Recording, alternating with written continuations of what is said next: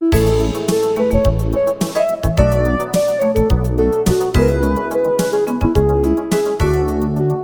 use of pornography causes serious problems for individuals, families, marriages, and the church. Has pornography become a part of your life? Is it causing problems with relationships?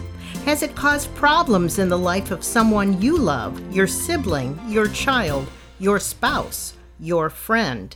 How can those addicted to pornography come clean? How can you help those who need to confess their addiction to porn? God's grace is powerful enough not only to make us clean, but also to get us dancing. We can dance with joy in God's presence as He forgives us and helps us conquer our sinful struggles. My guest today is Mike Novotny. He's the pastor of the Core in Appleton, Wisconsin, and chairman of Conquerors Through Christ, a grace-based ministry for sexual sinners. Today we'll discuss his new book, From Dirty to Dancing, God's Grace for Those Struggling with Pornography. This is Kay Meyer, president of Family Shield Ministries, and your host for today's program. Welcome, Mike. Thanks so much for being our guest today on Family Shield. Thank you, Kay. It's great to be here. Well, tell our listeners why you wrote the book, From Dirty to Dancing, God's Grace for Those Struggling with Pornography. Yeah, great question. And probably two answers. Number one was just my own story. Growing up, I was raised by a great Christian mom. I went to church every Sunday, actually read my Bible every day. I decided I wanted to be a pastor, and yet in the midst of all those really good outward things, I had a quiet kind of secret struggle with pornography. And it helped me realize it's not just, people out there in the world. It's people that read their Bibles and go to church and love Jesus that can struggle with stuff like this too. And yet in most of my experience, it was something that we didn't talk about very much. And so that really prompted me to kind of bring this out into the light. How did God's grace help me to recover from this addiction? What worked and what didn't in my story? And I found out the more that I would talk about it, the more people would talk back. And I realized there were so many families and men and women and teenagers and even elderly people who were struggling when it came to purity with sexuality. So I really wanted to talk about this so that people wouldn't have to live with shame and secrecy, but they could find all the Jesus that they need. That's wonderful. And thank you so much for writing this book, because it is important that we talk about our struggles and that we help people know the grace of Jesus Christ covers Absolutely. All of our sins. Well, Mike, you begin the book and you end the book kind of sandwiched with the story of the parable of the prodigal son. You kind of change the words a little bit. So from the beginning and then again at the end. Why is this story, the parable of the prodigal son, is so important? Oh, yeah. Kind of the title of the book is really taken from that story. I mean, here you have Jesus right in the middle of his ministry. Everyone's listening, the religious people, the people who are kind of far from the church.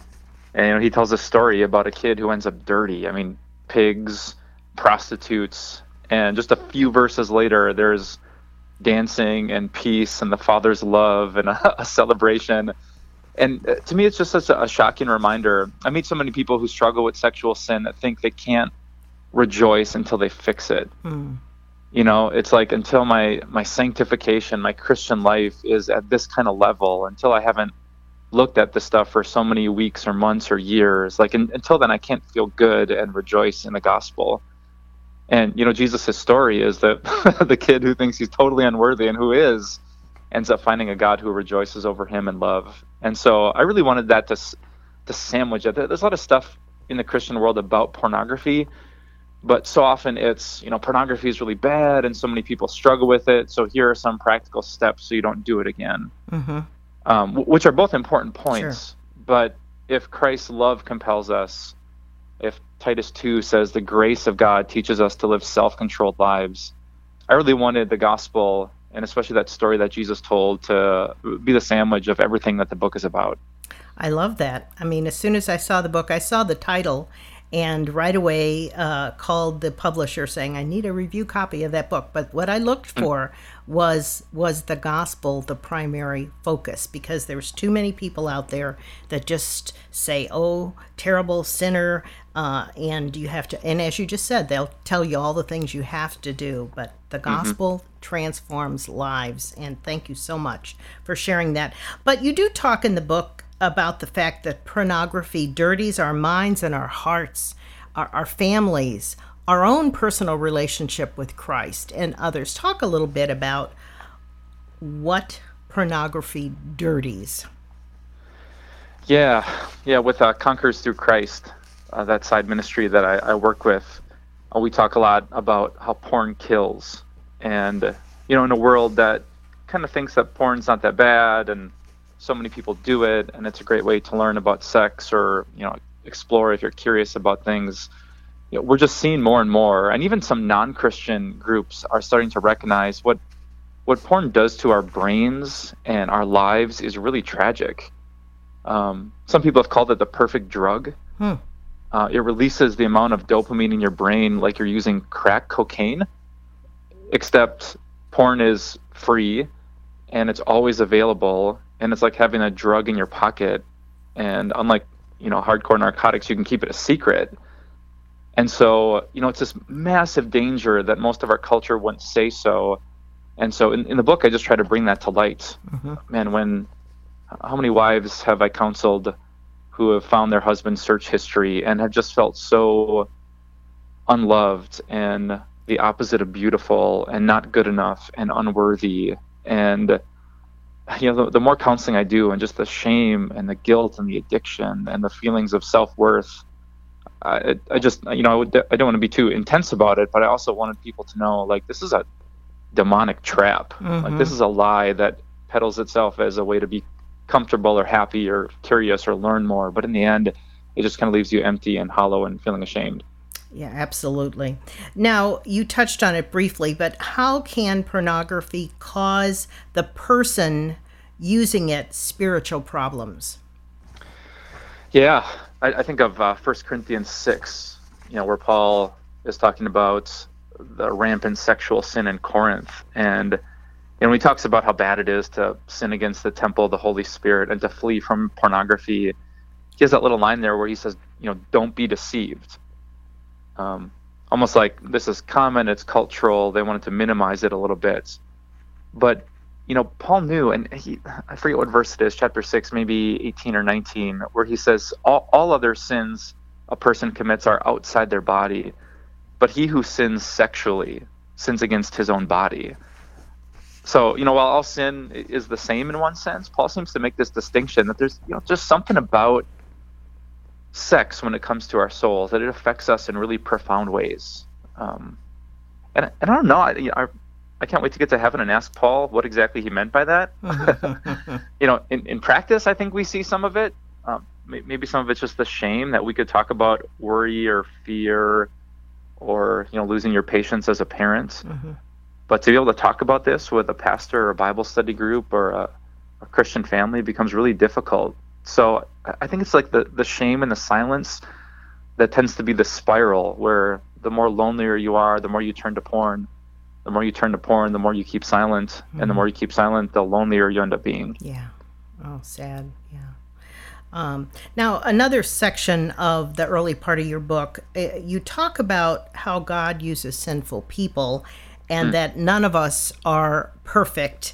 And I loved reading that. There are several people that you talk about there, but tell our listeners a little bit about King David and why you have him in there as someone God used who was not perfect by any means. Just tell us a little bit about King David. Yes, was not perfect. That's a very nice way to describe him. Yeah, what I love about his story, and I'm so grateful God put it in there, is here's a guy that even the New Testament, after everything has happened and known and recorded, says he was a man after God's heart. Oh, yes, I remember that. I'd forgotten that, yeah. Yeah, and so the fact that it wasn't, the Bible said he was a man after God's heart, but then he did this bad sexual thing, and then he wasn't. He didn't say that, looking back at him, just to see, it's just a reminder that there's some really passionate people who are after God's heart that still can do some pretty tragic and shocking things like David did. What I love even more, though, is the Holy Spirit inspires David to write a psalm about that experience with sexual sin. Psalm 32, when he talks about keeping silent and what it did, like God's hand was just heavy on him, and how in the end, when he confessed, God forgave the guilt of his sin. And then David gets like this platform, and he's saying to people, listen to me, don't, that's kind of a funny line. He says, don't be like the mule or the donkey that needs to be like forced into obedience. He's trying to encourage people to be honest and to not live in silence and to confess the sins that might even be shameful. So his story, from the consequences of being quiet to the joy of confessing to God and other people, and the fact that the Bible would look back at him and still, identify him by grace and not by his sin.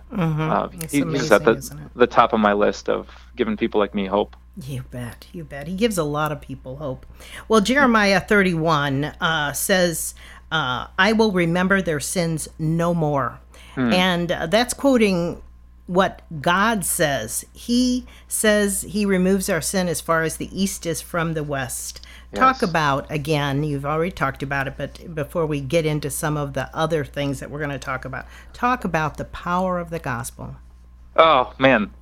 Okay, God knows what he's doing, because an hour ago I sat with a young woman and she brought up that verse and how much that means to her, that God doesn't forgive like we forgive. There's that picture that he remembers things no more. For so many people who struggle with any sin, but with sexual sin, you slip, you fall, you look, you click, and then you wake up the next morning and you feel so guilty and so worthless. And you remember what you did. And to have a passage like that says in the new covenant, God doesn't just forgive us, but he remembers it no more. And then to go to church and receive communion, yes. Take and drink. This is the blood of the new covenant. So whenever I'm giving communion at our church, I'll say, take and drink. This is the blood of Christ shed for you so that God would forgive your sins and remember them no more. Awesome. I want to just make a few announcements, and then we'll continue talking about your book and helping our listeners learn a little bit more about what they can do if they're addicted to pornography or if they have a loved one that's addicted, what they can do. Today, Family Shield is giving away the booklet, Strength and Honor, the Spiritual Warfare Against Pornography. To request your free copy of this booklet, call our response center, 1-877-250-8416. If you're a Thrivent financial member, you can designate your Thrivent Choice dollars to support Family Shield Ministries. Go to their website, www.thrivent.com, or call Thrivent 1-800-847-4836, and one of their employees will help you do this. Remember, you choose, but Thrivent gives the gift. Now I want to go back to my guest, Mike Novotny, and I want to ask right now how someone can get a copy of your book. Again, From Dirty to Dancing, God's Grace for Those Struggling with Pornography. Where can they go to get a copy of the book? You can go to my mom's house. I think she bought all the copies. And she's now, two primary ways. If you go to Amazon, the Kindle version, you can find it there if you like to read digitally. Otherwise, through Northwestern Publishing House, which is nph.net. You can find some copies and hopefully pick one up, and I pray it's a blessing to you. I think it would be a blessing to many people. I think every church should get a copy. The pastor should read it and then get it into your library as well. Well, before we go back to our actual discussion, and I know this will kind of launch us into more that's in your book, tell our listeners a little bit more about Conquerors Through Christ.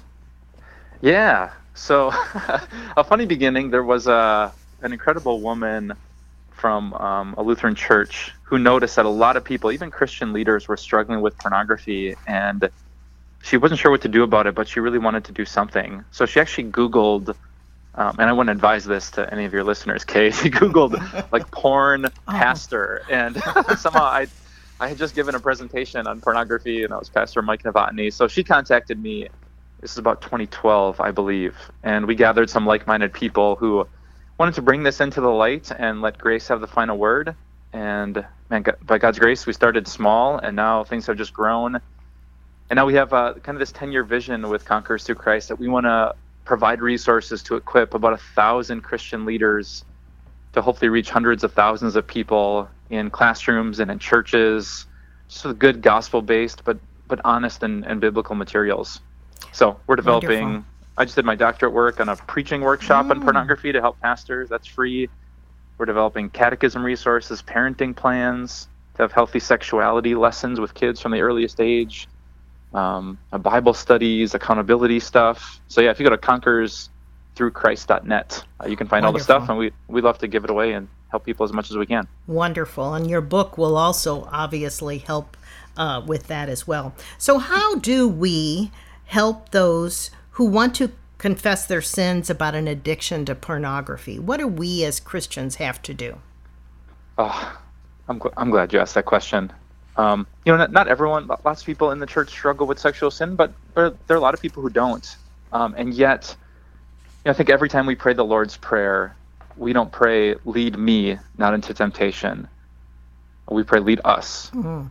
And so if we mean that prayer, we're saying, God, would you please help everyone at my church, everyone in my family not be led into that temptation? And one of the ways we personally can be the answer to that prayer are by being safe people to confess to. So one of our primary values at Conquerors Through Christ is what we call safety first. Mm. When I give a presentation or when I preach about this in church, like my number one goal, even before I get to the gospel, is to make sure people feel safe. Like we can talk about this, there's compassion, we're not going to villainize people. I just want to have the attitude and the heart of the Father who came home smelling like pigs and prostitutes. And instead of having his hands on his hips, his arms were outstretched, reaching for the son that he loved. So I think the way we talk about that, not, those people who do those things, but as parents, as church members, if we can admit like this happens, and hey, if you ever struggle with something like this, I would love to pray for you and encourage you and remind you of Jesus' love. I think we can preemptively really help people make it easier to confess if they already know what our reaction is going to be. So yeah, I recognize that, Mike. I have been over the last few days talking to several people about this book, and it's interesting to me the reaction I get. Some were like, oh, and others were just so interested. Oh, I went to my daughter's high school informational meeting, and they talked about that. And is it true that many teenagers are getting involved? She just started asking me all kinds of questions, not with a judgmental view, but because she has a daughter that just started high school and she was concerned. Whereas others put that, you just hear them judging you. Yes. Do you get that a lot? Oh, that is so huge, because as I say in the book, often I don't know of many people who escape this sin without telling someone else. Yeah, you mentioned that in your book, that you believe that they must tell someone. Yeah, and I mean that was my story. I prayed more. I could rattle off to you Romans 7 and 1 Corinthians 6. I memorized those passages. I kept going to church. And for me, and really what I found in almost everyone's story like this, that we get better when we reach out for help. Okay. And so, yeah, just what you started the conversation with, having a judgmental attitude, that will immediately close that door. Yeah. People are testing the waters to see if you're safe and if you recognize the struggle of sin. So I often encourage people at our church, and this is kind of a PG-13 way to put it. I would say, what's your porn? Like, you might not use porn, but there's something that's not right with God, and yet you struggle with it every day, and you hate it, and you wish you could change it, but you find out it's not a light switch. It's like this dimmer switch that goes up and down. And once we realize that about ourselves, like, Paul, who had that struggle and saw himself as the chief of sinners, like that gave him so much compassion to minister to people. And I think that's really important. The stats will say, if the row is filled at your church, there are multiple porn users from the last 30 days. Wow. And they need someone's help. And so if we come with compassion and not with disgust or judgment, we can be such a great blessing, and we can be God's answer to lead us not into temptation. Absolutely. Well, in one of your segments, you say do's and don'ts of dirty laundry. First is find accountability partners, a trusted friend. Talk a little bit more about that.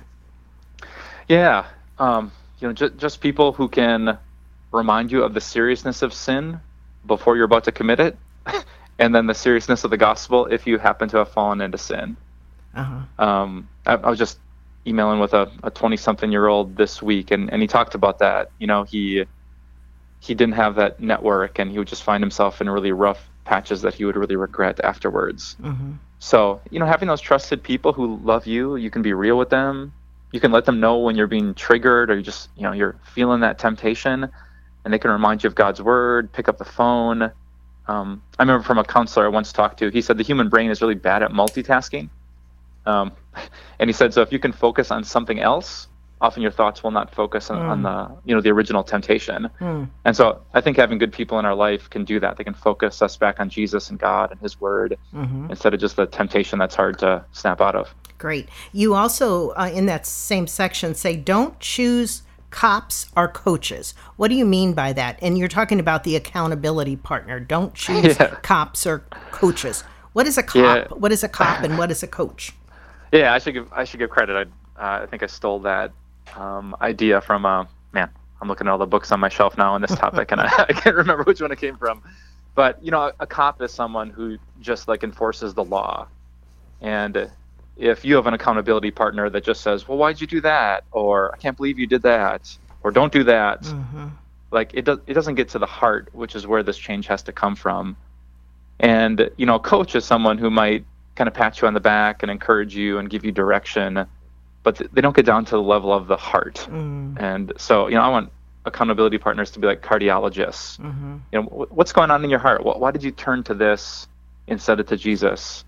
Why are you sitting in the shame when God has promised this great thing to remember your sins no more? So, surface level accountability might work for a little while, like guilt and fear sometimes do, but without grace being at the center of it, it's not going to last really long. So I'm trying to move people past kind of shallow accountability to something more evangelical. Right. You also say, do tell your significant other.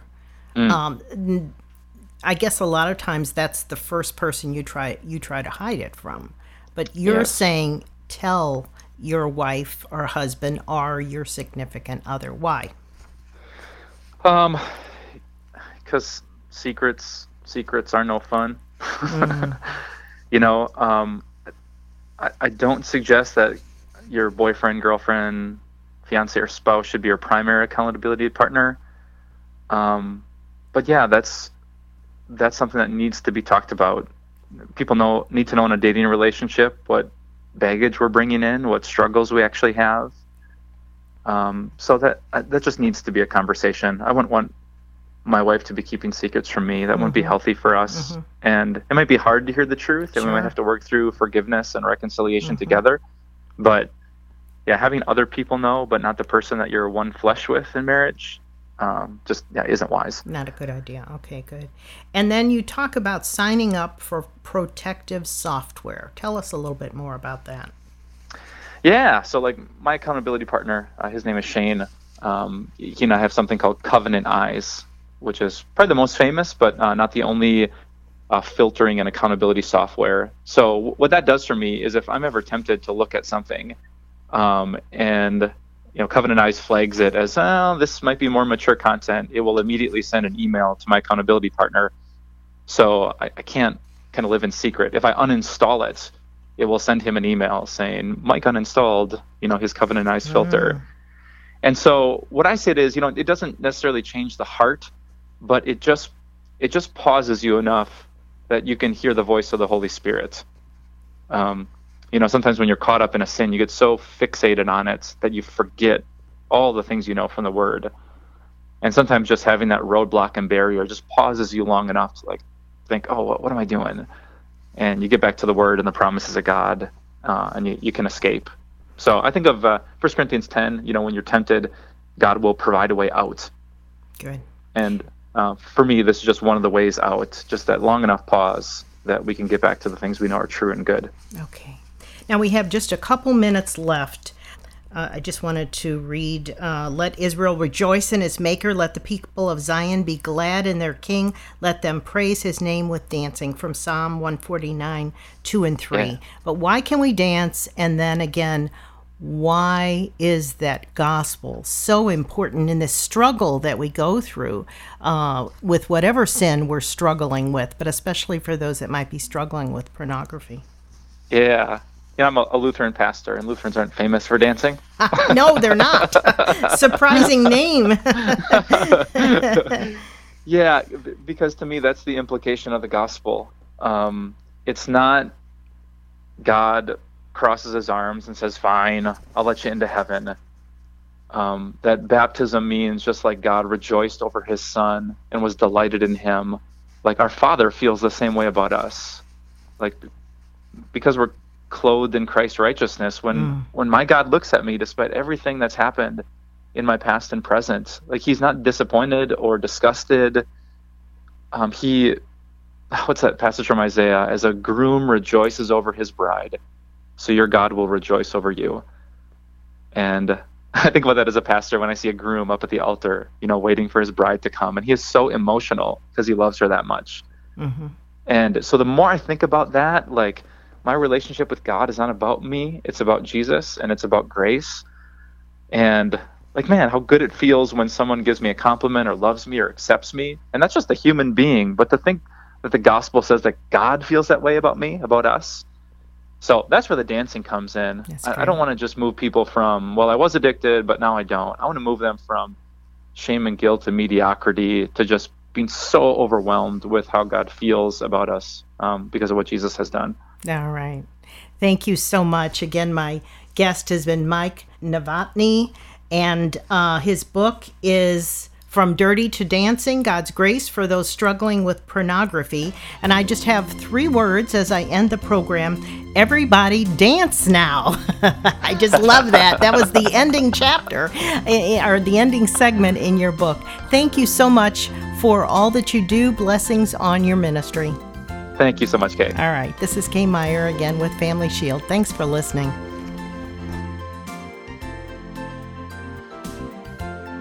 You've been listening to Family Shield, a production of Family Shield Ministries. Its mission is to educate and equip people through the power of the gospel to know Christ, grow in His Word, and to strengthen individuals and their families.